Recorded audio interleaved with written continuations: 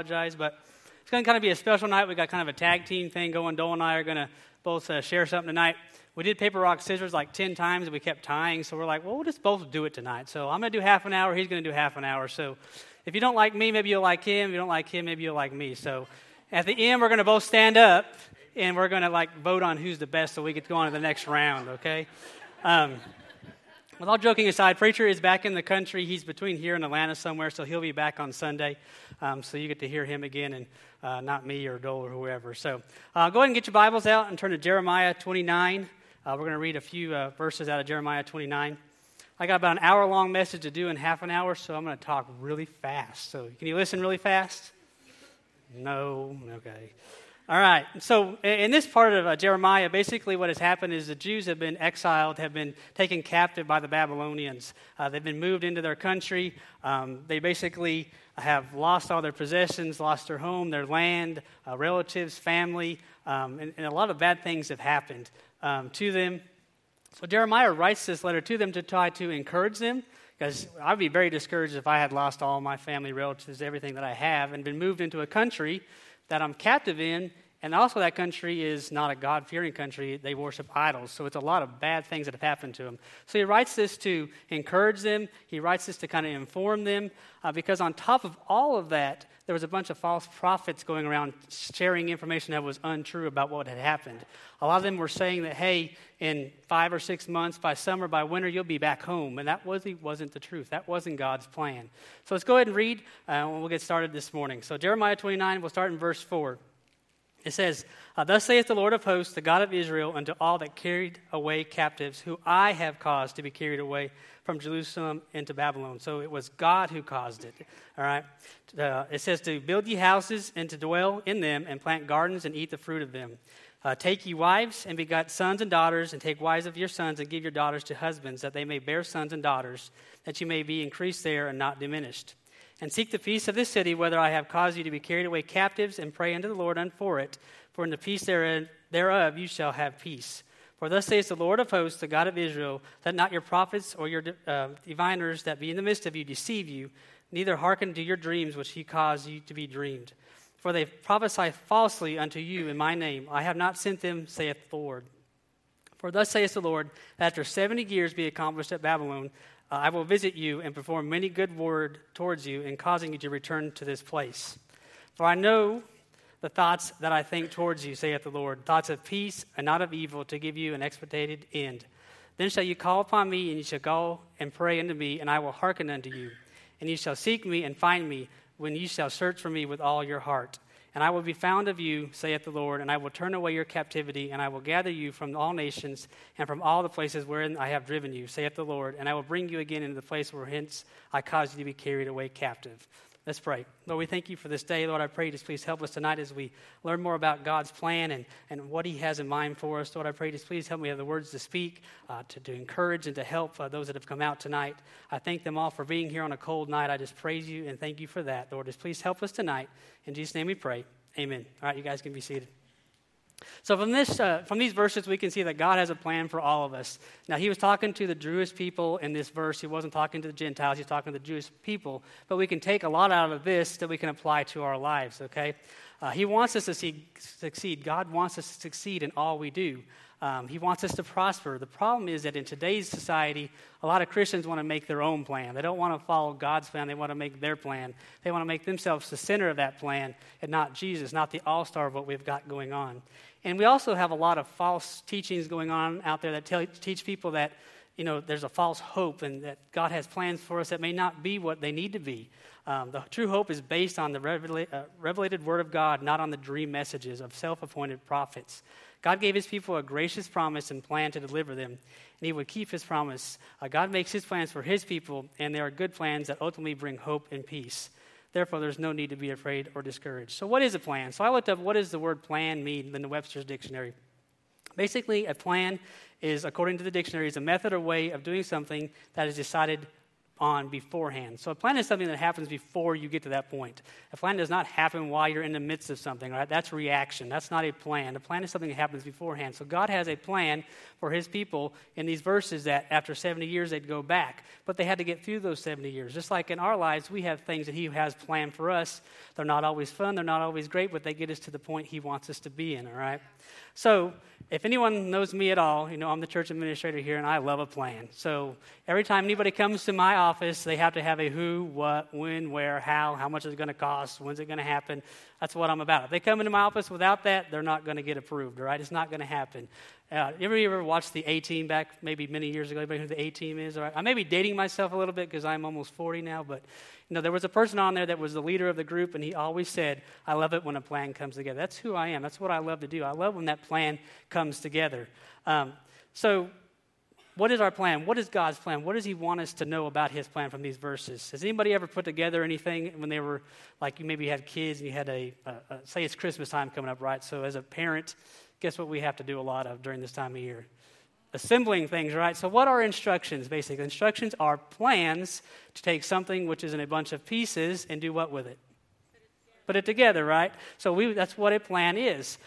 So we got to think about that in our life. God takes pieces in different circumstances, different things that happens, puts them together to make something great, right? So the first thing I want to talk about is the purpose of the plan.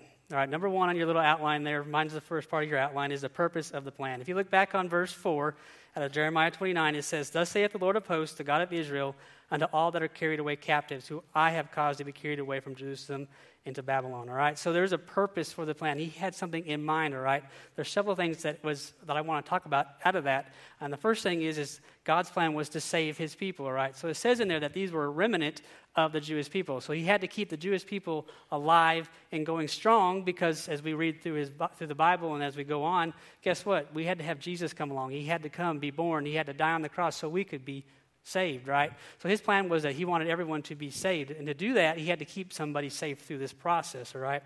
So God wants us to be protected while in captivity because he wanted everyone to be able to be saved, right? So in Romans 10:13, it says, For whoever shall call upon the name of the Lord shall be saved, all right? That's what it's all about. And 1 Timothy 2:4 says, Who will have all men to be saved and come unto the knowledge of the truth, all right? So the first purpose of his plan was to keep the remnant saved, which we can apply to us because through that, we were able to have salvation through Jesus Christ, all right? Without that remnant being saved, guess what? There would have been no Jesus. There would have been no cross. There would have been nothing. We wouldn't have had no way to get to heaven, all right? So the first thing is, and the purpose of his plan is to be saved. In our plan in our life, the first thing we got to do to follow his plan is to do what? Is to be saved. We got to be saved. We got to trust in Christ, trust in him with all our heart, all right? So once we do that, there's a next step in the plan that we want to talk about, and that's the most unfun part about any plan is the molding stage. He wants to mold us, right? He wants to shape us. He wants to shape us into something that he has envisioned when he made us, right? One thing is back when I was a long time ago, when I was a young person, my mother used to do ceramics. Anybody remember doing ceramics? You go to somebody's house and you get to mold something out of clay. I think one time I went and I made like a little saucer pan or something. It looked really terrible, but it was thumbprints in it and all that good stuff. And guess what? It had to be done. It had to be heated, right? So once you formed it, you had to heat it. You had to go through something, then you got it back, and then you could paint it, decorate it, and then what? They had to cure it again with the glaze so it wouldn't break. So there's a process in molding that we have to be heated. We have to go through the fire. So sometimes the plan that God has for us is to go through a trial, go through something that may not be a whole lot of fun. It may not be an enjoyable time, but it's for a reason. It's for a purpose. He wants us to go somewhere forward in our lives, all right? That's the way he molds us. And sometimes he molds us because we've gone out of his will completely and he's got to get us back into shape, all right? So there's two things that could happen. Sometimes he's molding us for the purpose and we're in his will and we're just going along in the right direction. And sometimes he has to mold us because we're not where we need to be. He needs to get us shaped back in the right spot, all right? Isaiah 64:8 says, But now, O Lord, thou art our Father and we are the clay, right? And thou art our potter and we are the work of thy hands, all right? He's shaping us. He's molding us. He's there to help us, all right? But what the key to all this is even though he shapes us and molds us and makes us, guess what? We have a free will, right? We can choose to not to go with that, right? So we can choose not to follow his direction, and that makes things not a whole lot more fun, right? That makes it worse. So, I've been through life many a times when I knew I was doing something I wasn't supposed to do, and I wasn't going the direction he wanted me to go in, and guess what? He had to correct me, and he had to correct that mold and get that back into the right spot in our lives, all right? So it's better to follow his will, follow his direction, follow his purpose, and not fight against it, because his hands are really strong and really big, and I don't like going against that, all right? So, the first thing we see that he wants to save us. The second thing is what? What's he want to do next? Mold us. And the third thing is he wants to propel us, all right? He wants to propel us. He wants to send us on, all right? So once we get saved, we get molded into what he wants us to be. He can then propel us into wherever that direction he wants us to go in, all right? So Matthew 28:19, a very familiar verse. It says, "Go ye therefore and teach all nations, baptizing them in the name of the Father and of the Son and of the Holy Ghost, teaching them to observe all things whatsoever I have commanded you, and lo, I am with you always unto the end of the world." Amen, all right? So we need to be going. We need to be doing whatever that is he has for us to do. Jeremiah talked about this when he was talking to this remnant. He said in verse 7, it says kind of a little ways down in there, it says, "Pray unto the Lord for it," that he wanted him to pray for the people that were there around him, for the Babylonians. He wanted to pray for them, not to make war with them, to have peace with them, to be there with them, not to war against them, to be a good testimony in front of them. So even in their captivity, in the middle of the plan, in the middle of heartache with no home and no nothing, he wanted them to be witnessing and wanted to be helping them and moving them forward, all right? So, if we apply that to our lives today, guess what we need to be doing? We need to be reaching our friends, reaching our community, doing what God wants us to do, which is to witness to people, to get involved in whatever ministry we need to get involved in, to be active in missions or whatever that may be for you. Like that next step, like Andrew talked about that on Sunday. What is our next step? What is the next step he wants you to do in the plan? He wants you to be moving forward all the time. We've got to be moving forward in our process of what he has for us in life, okay? So, what was point number 1? It was Savior, and would be saved. Number 2 was mold us, and 3, propel us. All right. So now that we kind of know the purpose, why did God do this? Why does he do things? He wants us to go forward. He wants us to be molded. He wants us to be saved. What are some particulars of the plan? Again, going back to who I am, I like particulars. I don't like just I think it might look like this. No. I want particulars. What is it going to be like? What is he going to do? What's going to happen with it, all right? So number 2 is the particulars of the plan. Jeremiah 29:11 says, "For I know the thoughts that I think towards you, saith the Lord, thoughts of peace and not of evil, to give an expected end," all right? So your plan is important to God. He has thoughts about your plan, about your life. You're important to him, all right? And a lot of things, we understand about what goes on this earth, what goes on with our vehicles, our houses and stuff. But God's plan, we don't always know, all right? So A is, God's plan is not always known by man. It's unknown by man, all right? So God's plan, it's his thoughts, not our thoughts. It's his ways, not our ways. The Jewish people didn't understand what was happening to them in this verse. Because if you read earlier in the chapter there and earlier in the book, basically God had saved them multiple times from being captive. He saved them over and over and over again. But this time it didn't happen. And they didn't understand why. They didn't understand why they were being put in captivity. They didn't understand why they had lost their family and their friends. They didn't understand what was going on. Because it's God's plan. It's his thoughts, not our thoughts. And when we realize that and we think about that, we can think about B, which is that the plan is determined by God, all right? If it's his thoughts, guess what? He's determined what he wants to have happen. He's determined where he wants you to go. He's determined what is going to happen. Romans 8:28 says, "And we know that all things work together for good to them that love God, to them who are called according to his purpose," all right? So when it's God's plan and it's determined by God, it's going to work. We just got to follow that plan, all right? His plans are always better than our plans, right? Countless times in our lives, we've always been our way or his way. Guess which way is always better? It's always his way, right? He knew that the outcome would be before we were ever went down that road. He knew what was going to happen. He knew what was going to happen to these people in captivity after 70 years. They were going to be returned to their land. They just had to follow that plan to get there, all right? So we got number 1, remember what number 1 was? The purpose. Number 2 was the particulars, right? Number 3 is the provisions of the plan, right? If we have a plan, we got to have some way to accomplish that plan. He wouldn't put us on a plan. He wouldn't put us on a direction if he hadn't given us the tools necessary to make that happen, right? So in Matthew 6:8, it says, "Be ye not therefore like unto them, for your Father knoweth what things ye have need of before you ask of them," all right? So God would not have a plan. He would not have us do something if we didn't have the ability to do it, all right? So what are some things that we can use that are provisions that God has given us, given all of us, that can help us on this path, on this journey as we go through life? The first thing is spiritual resources that are needed. So we got to look at what are some resources, so spiritual resources that are needed. So the first thing that is really important, and one of the most important things we have on this planet, is our Bible, right? The Bible is the ultimate authority. 2 Timothy 3:16-17 says that all Scripture is given by inspiration of God and is profitable for doctrine, for reproof, for correction, for instruction in righteousness, that the man of God may be perfect, through fully furnished into all good works, all right? The Bible tells us how to live, how to act, how to react, how to be, how to follow God, how to be with God, how to communicate with God. It tells us all of these things.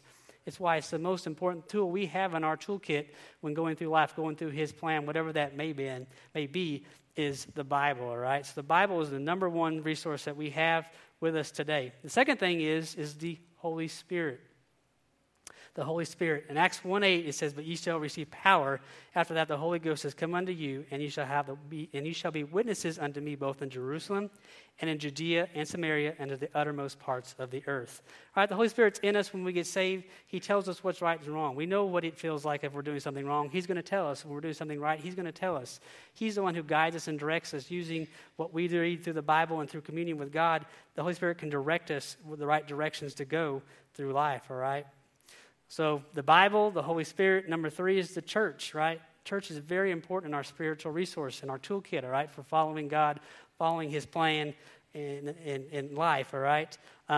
So Hebrews 10:25 says, "Not forsaking the assembling of ourselves together, as the manner of some is, but exhorting one another, and so much more as you see the day approaching," all right? It's very, very important to be hooked up in a church, to be hooked up with a local body of believers that can help you, can encourage you, can be accountable to, so they can help you when you're going through hard times. They can help you when you're going through great times, so you can help other people that are going through hard times. The church is very, very important in all of these areas as we go through life. And one of the most important things I think about church is our life groups. I know Jason's probably in here somewhere, so I'm going to give him a props for this, but life groups is where you can really get down and have people really help you through life, to help you through your hard times, can help you through what you're going through, because that's that small connection point where you can really get involved with each other and help each other and keep each other accountable, all right? So that's a very great resource. The church is a very great resource, all right? So we got spiritual resources that are needed. We got the Bible, we got the Holy Spirit, and we got the church. But we also have something else that's very, very important. So when we get saved, God gives us spiritual gifts, all right? These gifts are used in the ministry, used to do God's plan, which is to help people get saved, to help people who are struggling, whatever that plan may be, all right? So in Job 10:8, basically it says, "Thy hands have made me and fashioned me together round about." So God formed you and shaped you even before you were born. So He knew what He was going to do before you were born. He knew what you were going to be destined to do, all right? So it said, the Bible says, "In your mother's womb, God has been molding and shaping you since you were born." God started uniquely shaping you even before you were born, all right? Even before you were born, God knew on that day you'd be sitting here listening to me, and hopefully you're still awake, right? We're all still awake.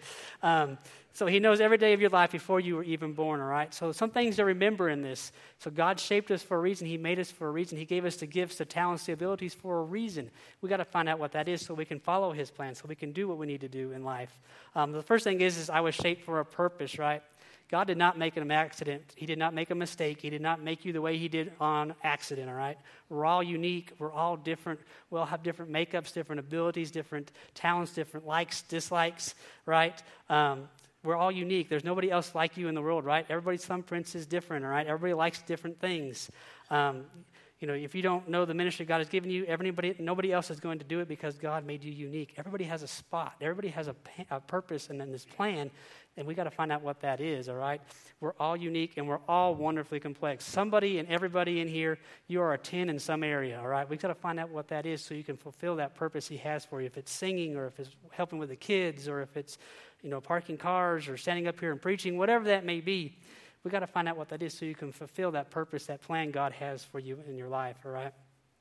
And probably the most important thing in this whole section is that God gives us second chances, right? So very, very, very important, that provision of second chances, right?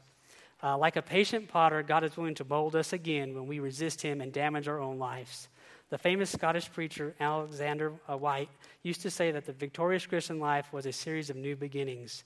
No failure in our lives needs to be fatal or final, although we certainly suffer from our own sins, our own mistakes, right?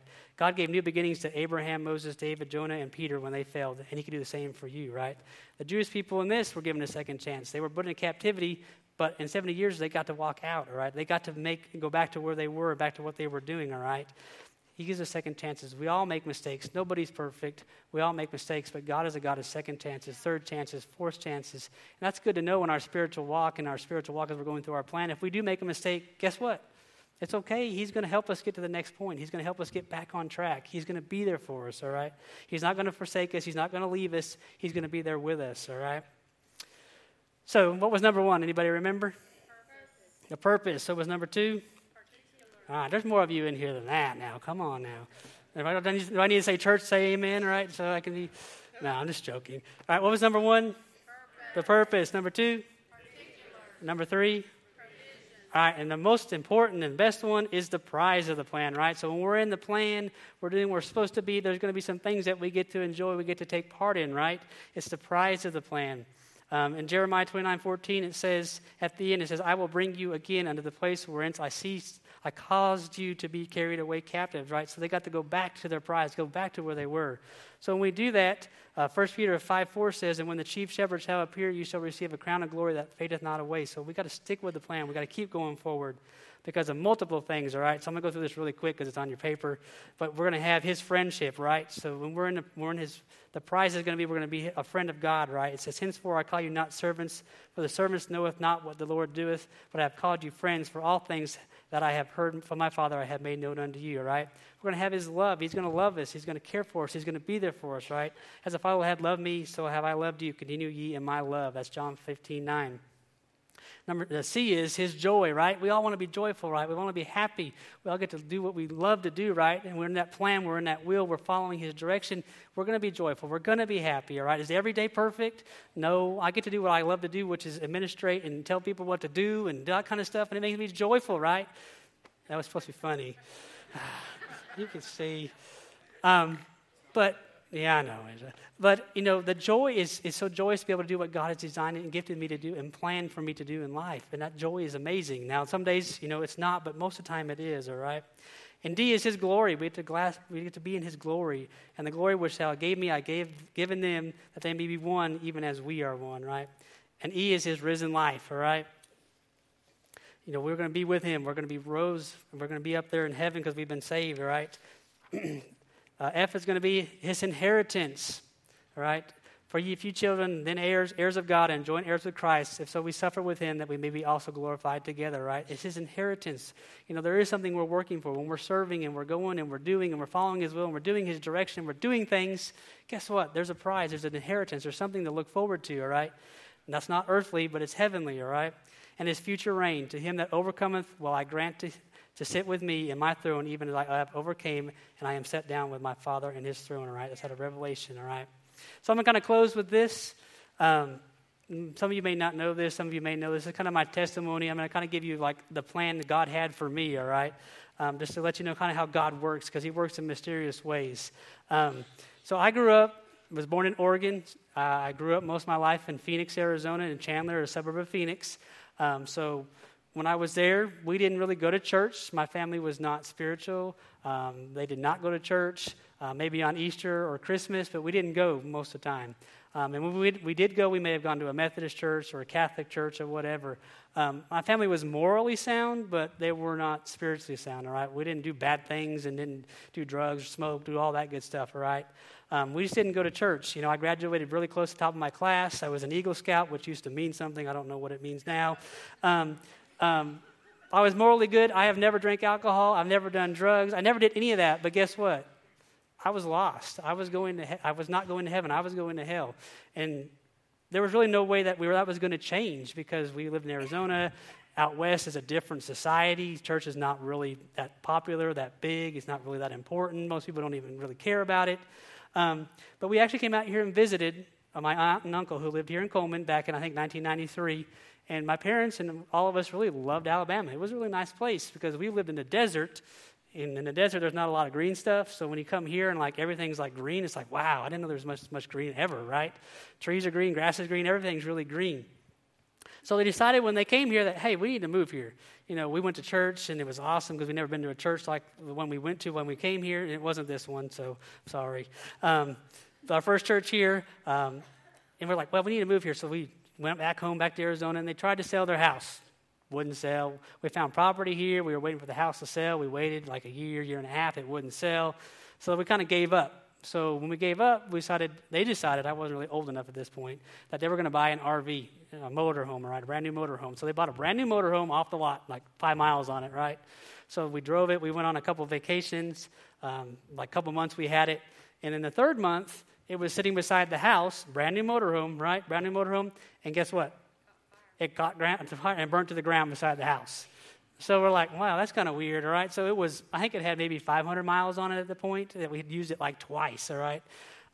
So it burnt to the ground, and magically there was a piece of land that kind of just came open up here in Coleman that was exactly the same amount of money they had bought for the RV that came open here. And they're like, well, why don't we go and buy the property? So they bought the property, all right?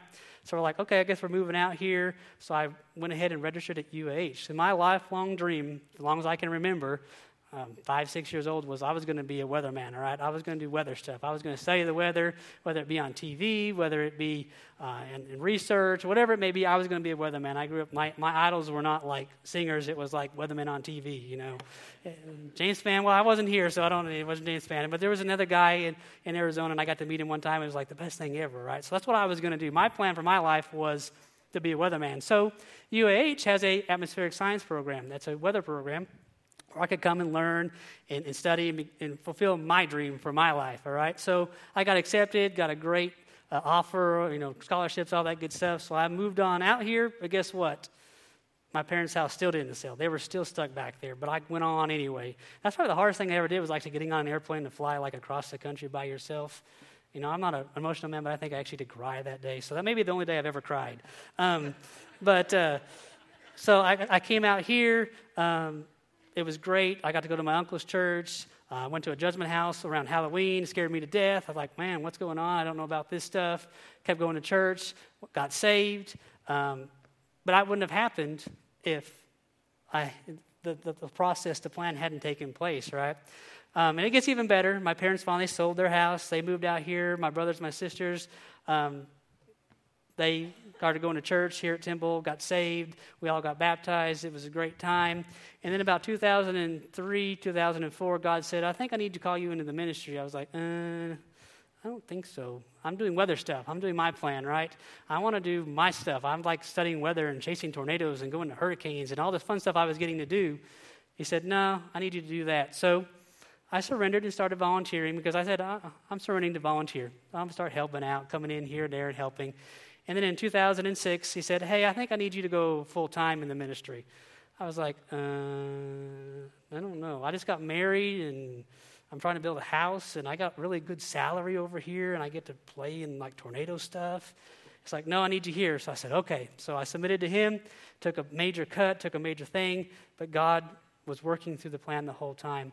And through that, I got to become full-time here at the church. And guess what? His plan was better than my plan. I enjoy way more what I get to do here at Temple.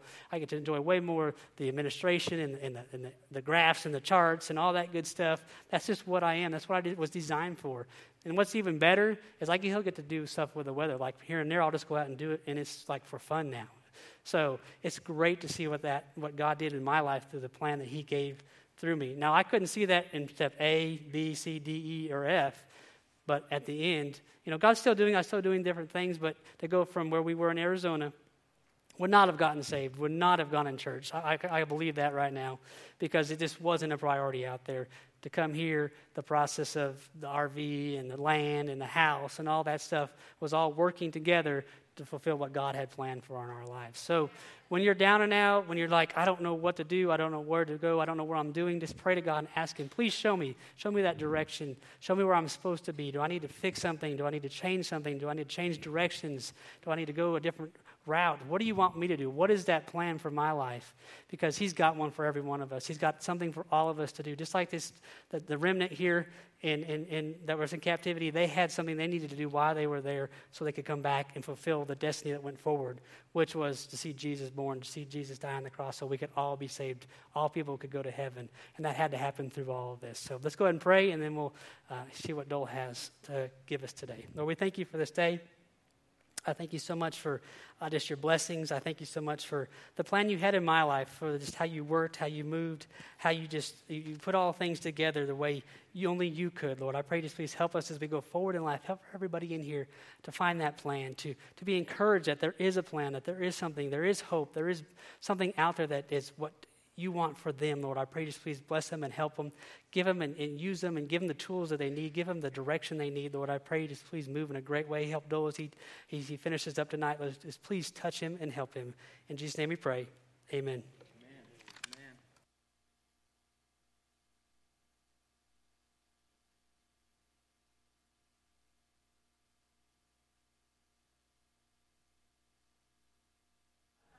Amen. How's that?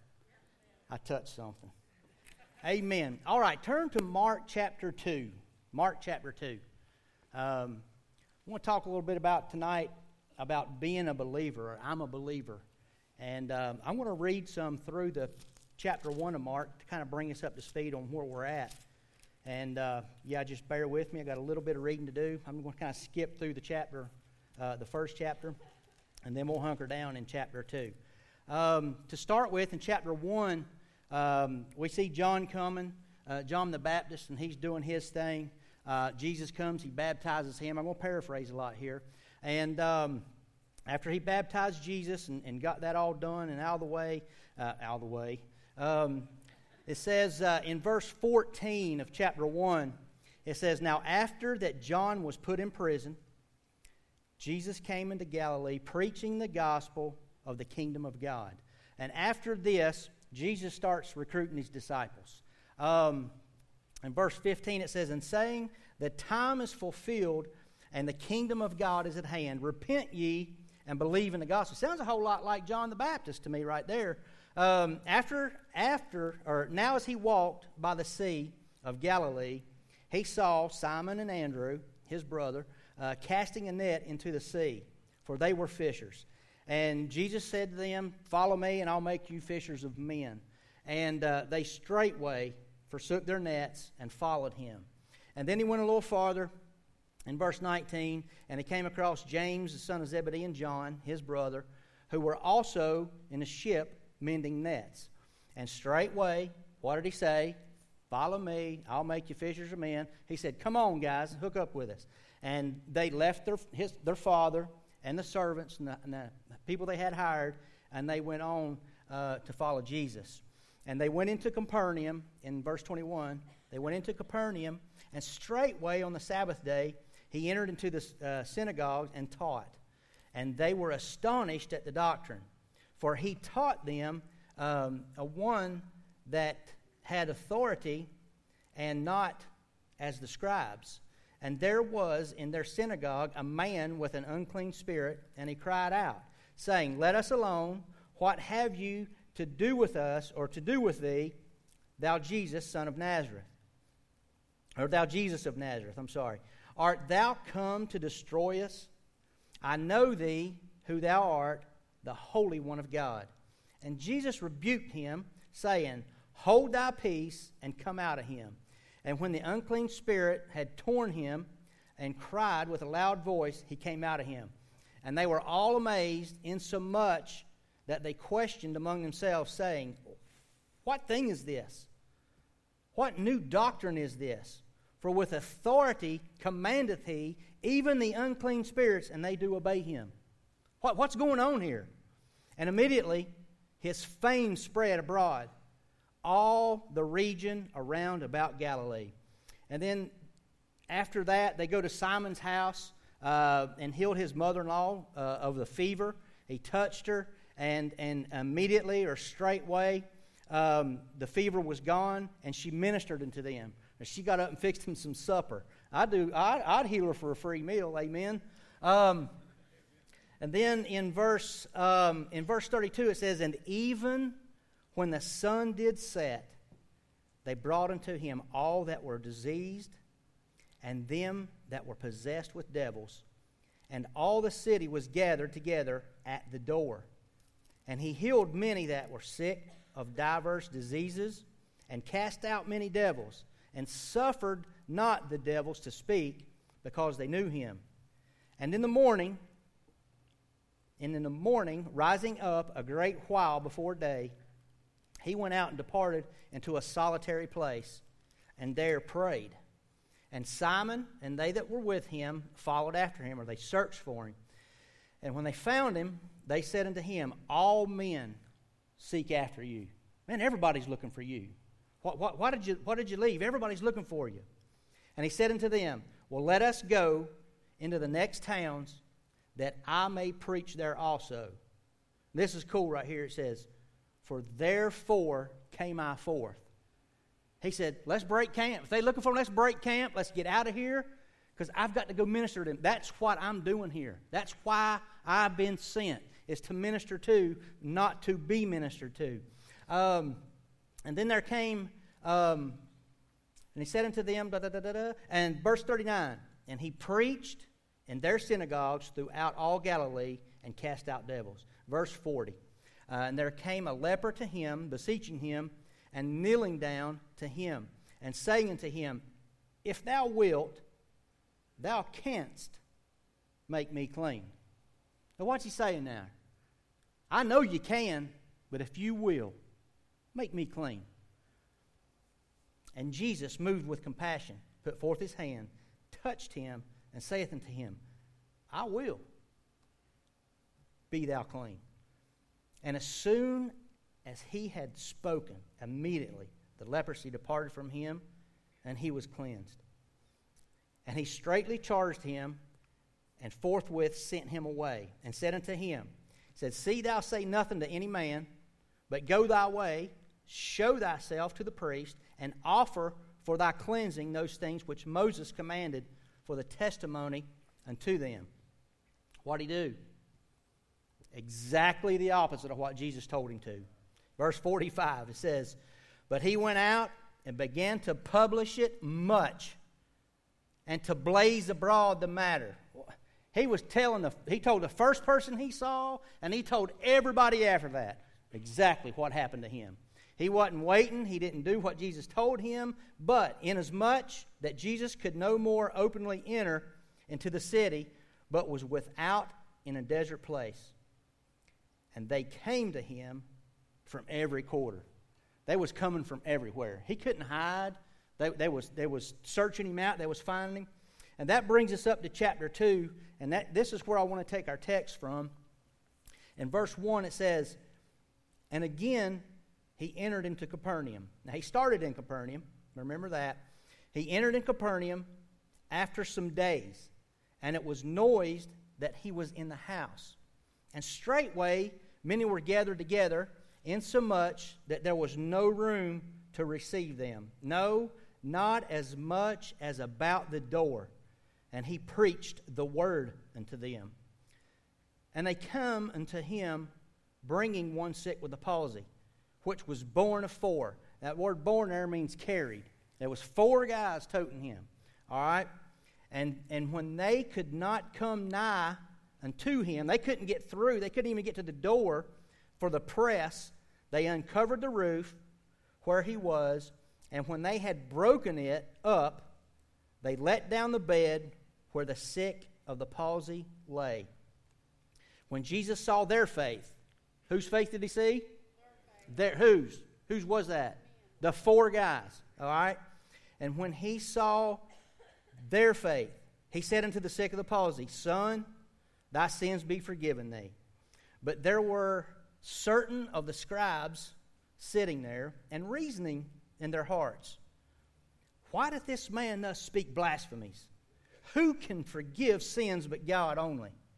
And immediately when Jesus perceived in his spirit that they so reasoned within themselves, he said unto them, "Why reason you these things in your hearts? whether is it easier to say, the sick of the palsy, thy sins be forgiven thee, or to say, arise and take up thy bed and walk? But that ye may know that the Son of Man hath power on earth to forgive sins, he saith unto the sick of the palsy, I say unto thee, arise and take up thy bed, and go thy way into thy house. And immediately he arose, took up his bed, and went forth before them all, insomuch that they were all amazed. And they glorified God, saying, we never saw it on this fashion. Wow. Lord, I thank you, God, for this opportunity. I pray, God, you'll touch tonight, touch lives in here, touch hearts, God. Just help me, God, speak through me and help us to be a blessing tonight, Lord. I love you and I thank you. In Jesus' name, amen. All right, the first thing we see, I'm taking from this, you see the title on the message, I'm a believer. And there's some things that you'll experience as a believer. Anybody in here a child of God tonight? Amen. Have you experienced some things since you've been a child of God, since you've been saved? Have they all been good? No. For most part, yes. Okay? The one thing that we see in verse 3 is that there is labor involved. There is labor involved. Being a Christian or being a believer, doing what God has for you to do, and if you are a child of God, you have a calling on your life. Yeah. Like Dustin said a while ago, you might not be a preacher, you might not be a teacher, you might not be up here in a choir, but God has something for you to do if you're living and breathing and able to get out and do it. There's a calling on your life as soon as you accept Him. There's labor involved. It takes manpower. How many did it take to tote that dude? 4. Y'all, I just talk plain and simple up here. That dude and y'all and stuff like that. So just, if you don't understand it, raise your hand and I'll get a translator up here, all right? But it takes manpower. It took 4 men to carry him. It says, and they come unto him, bringing one sick of the palsy, which was born of 4, or carried by 4. And in Ecclesiastes 4:12, it says, and if one prevail against him, 2 shall withstand him, and a 3-fold cord is not quickly broken. There's strength in numbers. Man, sometimes we're going to have to enlist some help. Yeah. Preacher can't do everything at this place on his own. Amen? Dustin can't do everything on his own. I can't do what I do on my own. Man, there's people that helps me out every week, every Sunday. Sometimes we got to have some help. Yeah. There's labor involved in the ministry. And as bad as this sounds, ministry is hard work. It really is. Somebody says, "Wow, you just work at the church. You don't." Man, I want to tell you something. A lot of times it's physical, but most of the time it's emotional and mental. I'm about half mental anyway, so I don't need no more stress on me. All right. But anyway, there's labor involved. It takes manpower. The human need, or a human need, moved these 4 guys. Yeah. Amen? What's it take to move you? What's it take to move y'all tonight? B, not only does it take manpower, but there's a mess made. There's a mess made. Now, them old boys, how far did they carry that dude? I ain't got a clue. It don't say. They might have toted him all the way across town. They get there, and it probably looks like Walmart on Black Friday morning, about 6 o'clock. You can't get close to the place. They toting that guy and think, what are we going to do? Back then, the houses mostly were made with a door in the front. You go in, and there would be stairs made up the sides of the buildings onto the roof. Well, they get there. They can't get in the door. And they're like, now we're going to have to tote this joker up the stairs. So here they go, up the stairs. They get up there. They pull the roof back, and they bust through the roof. Ladies, y'all think they made a mess? Yeah. I mean, they just went straight down to the floor. It's just made up of mud and grass and maybe some palm limbs up there and stuff like that. Down it went. Sometimes, if you're doing what God has you to do, it's messy. It's messy. I want to tell you a story, and this, as God is my witness, is a true story. This happened to me. I was in Florida in 2002. I got out of Bible college, and I went to Preacher's Dad's church at that time, and pastored there for almost a year and a half. And while I was there was this dude come up one day, and his name was Henry. We were a couple miles from the interstate, give or take, and it's kind of like it is here. Everybody that comes off that interstate would come straight there if they needed something or wanted something or they knew it was a church, they could get a handout. Well, here comes Henry. He comes walking up, and how many of y'all know Brother Travis? All right, Brother Travis's stepdaddy helped me at the church. He was like a maintenance man. He cut the grass, weed eated, kept the place looking like the best house on the street.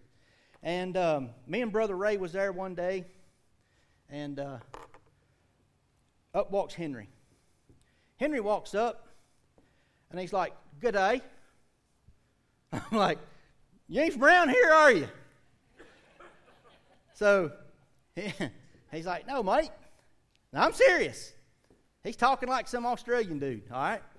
So we talked to him. He's walking, don't have a ride, just hitched a ride from wherever and give us this big old spiel. And man, I believed him. He's just down on his luck, needed a place to stay, something to eat.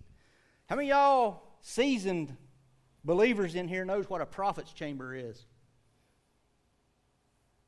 I see a couple nods and one hand. And y'all ever heard of a prophet's chamber? I'm going to give you the definition of a prophet's chamber. A dark, musty, stinky room with a lamp and a bed in it. That's where a lot of churches would put a preacher when he comes and visit and preach. Put him up in the best room in the house. Amen. Well, but ours actually had a window, and it had a bathroom and a shower hooked to it. So we tell Henry, here's what we'll do, dude.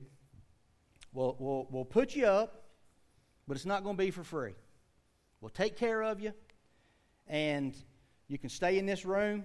You got the shower, the bathroom. We'll feed you, but you're going to help us every day. You're going to get up, you're going to get out here, and you're going to work with Brother Ray. All right, mate. I'm like, yeah. He said, all right, Joey. Y'all know what Joey is, don't you? That's a little baby kangaroo. And so we get into all that. This was on a Thursday, or a Friday maybe. Well, that Sunday, Henry was right there on the front row. At the end of the message, Henry come up and got saved. And first I thought, yeah, he's coming up here, going to go through the deal and get a little bit more compassion from everybody. But, man, I went down and I prayed with him. We didn't have altar workers down yonder. I was the altar worker. And I walked down and prayed with him. And, man, he was weeping. He was weeping like a baby. Henry, sure enough, got saved that morning. All right? Well, as a concerned pastor, Travis's mother went to church there also, and she worked for the sheriff's department. I don't remember whether I told her to. Do you remember? Or she took it upon herself to run a background check on old Henry. Well, I was harboring a fugitive. I had myself one of these messes that we're talking about. Come to find out, Henry had some warrants on him from Arizona for passing bad checks, and he got away from them. Well, in all that, I got hooked up with a detective there with the sheriff's department, Brother David Brooks, great man of God, and he came and me and him sat down. It was on a Monday or Tuesday, and we were talking. I was asking him, what do I need to do? Am I in trouble? Am I going to get put in jail? You know, what are we going to do with Henry? And he says, well, here's what needs to be done. He says, I'll go right outside your door here. I had 2 entrances into that office. One come from inside the church and the other one come from outside. So they've got this little foyer area at the inside door, and I went out and got Henry and brought him in. I had David stand there because, look here, I'm a fighter, not a lover. That dude jumped on me, I was done. Amen. Yeah, I'm a lover, not a fighter. That too. She knows. She knows. Amen, sister. I'm going to have to get up here more often. No, I'm just kidding. But me and David talk about what we need to do with Henry, and he tells me the plan. So I go out and get Henry and bring him in. So, and you could tell Henry knew there was something up. There was something going on. So Henry gets in there and he sits down, and I'm sitting behind my desk, way behind my desk. Had a big desk too. And I said, Henry, you know I love you, don't you, brother? He said, yeah. He says, and I love you too, mate. And we were talking, and I said, Henry, as pastor of the church, and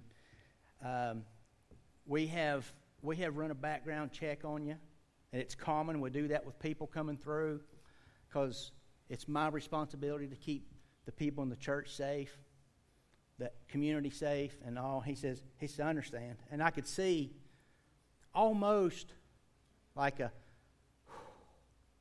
come over him. It's almost like he was relieved. And I said, you know what we have to do? He said, yeah. And so at that time, I think that might have been our cue or something. I said something that cued David to walk in. So Detective Brooks come in, and he sat down, and we talked very calmly and just explained to Henry what we had to do. Had to take him to the St. Lucie County Jail and await extradition to Arizona. So he cuffed him, just procedure. He cuffed him, and as they was walking out, I didn't think about this. I haven't thought about this in a long time until today. He turned around and looked at me and said, thank you. He said, I'm tired of looking over my shoulder. I'm like, you're thanking me for putting you in jail? And so in the weeks to come, I went to the jail. We put money in an account thing so he could buy stuff and food and whatever. Took him some new drawers and socks and stuff like that. Continued ministering to Henry. And Henry was an awesome guy all in all. And I told that story to say this. You know, the ministry is messy sometimes. I didn't know what I was getting into with that dude. And I had to do something I wasn't comfortable with. I had to sit there across my desk and tell a dude that's probably about the size of Mark Bird sitting there, me, a little old feller, say, hey, dude, I'm going to have to put you in jail. That was not comfortable. But the ministry is messy. Sometimes we make a mess. They broke the roof. Hey, but they got the old boy to Jesus. Not only do we see that there is labor involved, but number 2, we see that there's a life changed. And with that story of Henry, there was a life changed right there. Amen. In verse 5, it says, and when Jesus saw their faith, he said unto the sick of the palsy, son, thy sins be forgiven thee. When he saw their faith. I looked over in Luke 5:20, and Luke's got it. I like the way Luke says it, his recollection of it. He says, man, thy sins are forgiven thee. He said man instead of son. But that's just the way it is. I don't know. I like that. Y'all don't have to like it. I love you, Luke. They don't care that much for you. But we see a life changed. How was it changed? It was changed through mighty faith. Through some mighty faith.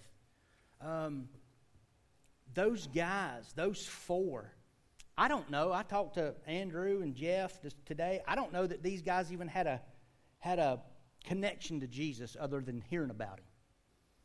Don't know. Probably not. It was noised abroad. Everybody was talking about him. So they're going off of what they're hearing. So that what they were hearing was exciting enough and believable enough, if that makes sense, for them to say, you know what? We're taking our buddy and we're toting him and letting him see Jesus, and we're going to get him fixed. Because back all through chapter 1, man, they're saying, man, he's cast out demons. He's healed leprosy. You know, he's healed cripples already. This piece of cake. So through mighty faith, this man was healed. Jesus was touched by their trust in him. Jesus was moved by their faith in him. In Proverbs 3:5, it says, trust in the Lord with all thine heart, lean not to thine own understanding. In all thy ways acknowledge him, and he will direct thy paths, or shall direct thy paths. Their trust in him, their faith in him is what Jesus moved upon. Let me ask you this. If Jesus is looking at you, is there enough faith in you to get help for somebody? You got enough faith? Are you trusting him enough tonight to bring someone to him that, man, I know he can help you? Where's your faith at? Where's your trust at tonight? Not only was it mighty faith, but that was mighty power. Mighty power. And in Mark 5-11, it says, when Jesus saw their faith, he said unto the sick of the palsy, Son, thy sins be forgiven thee. But there was certain of the scribes sitting there and reasoning in their hearts, why does this man speak such blasphemy? Who can forgive sins but God only? And immediately, when Jesus perceived in his spirit that they so reasoned within themselves, he said unto them, why reason ye these things in your hearts? Whether is it easier to say to the sick of the palsy, thy sins be forgiven thee, or arise and take up thy bed and walk? And here's where he gets them. But, that ye may know that that the Son of Man, which is him, hath the power on earth to forgive sins, he saith unto the sick of the palsy, I say unto thee, arise, take up thy bed, and go thy way into thine house. Y'all ain't satisfied with me just saying, okay, hey man, your sins are forgiven.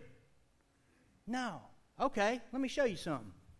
Hey dude, hop off that thing right there and pick it up and take it to the house. Whatever it takes. There's mighty faith and there's mighty power. And through that we see that life changed. Yeah. And then, thirdly, we see the Lord lifted up.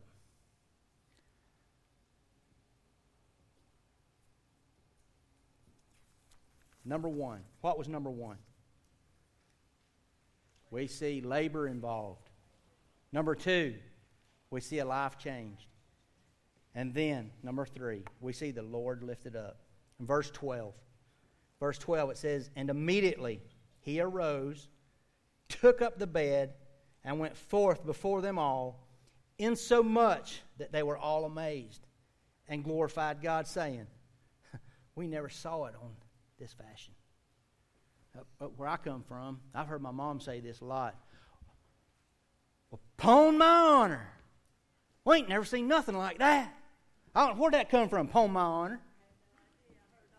I've heard all my life. Well, upon my honor. But just imagine that looking. We never saw it on this. We ain't never seen nothing like that.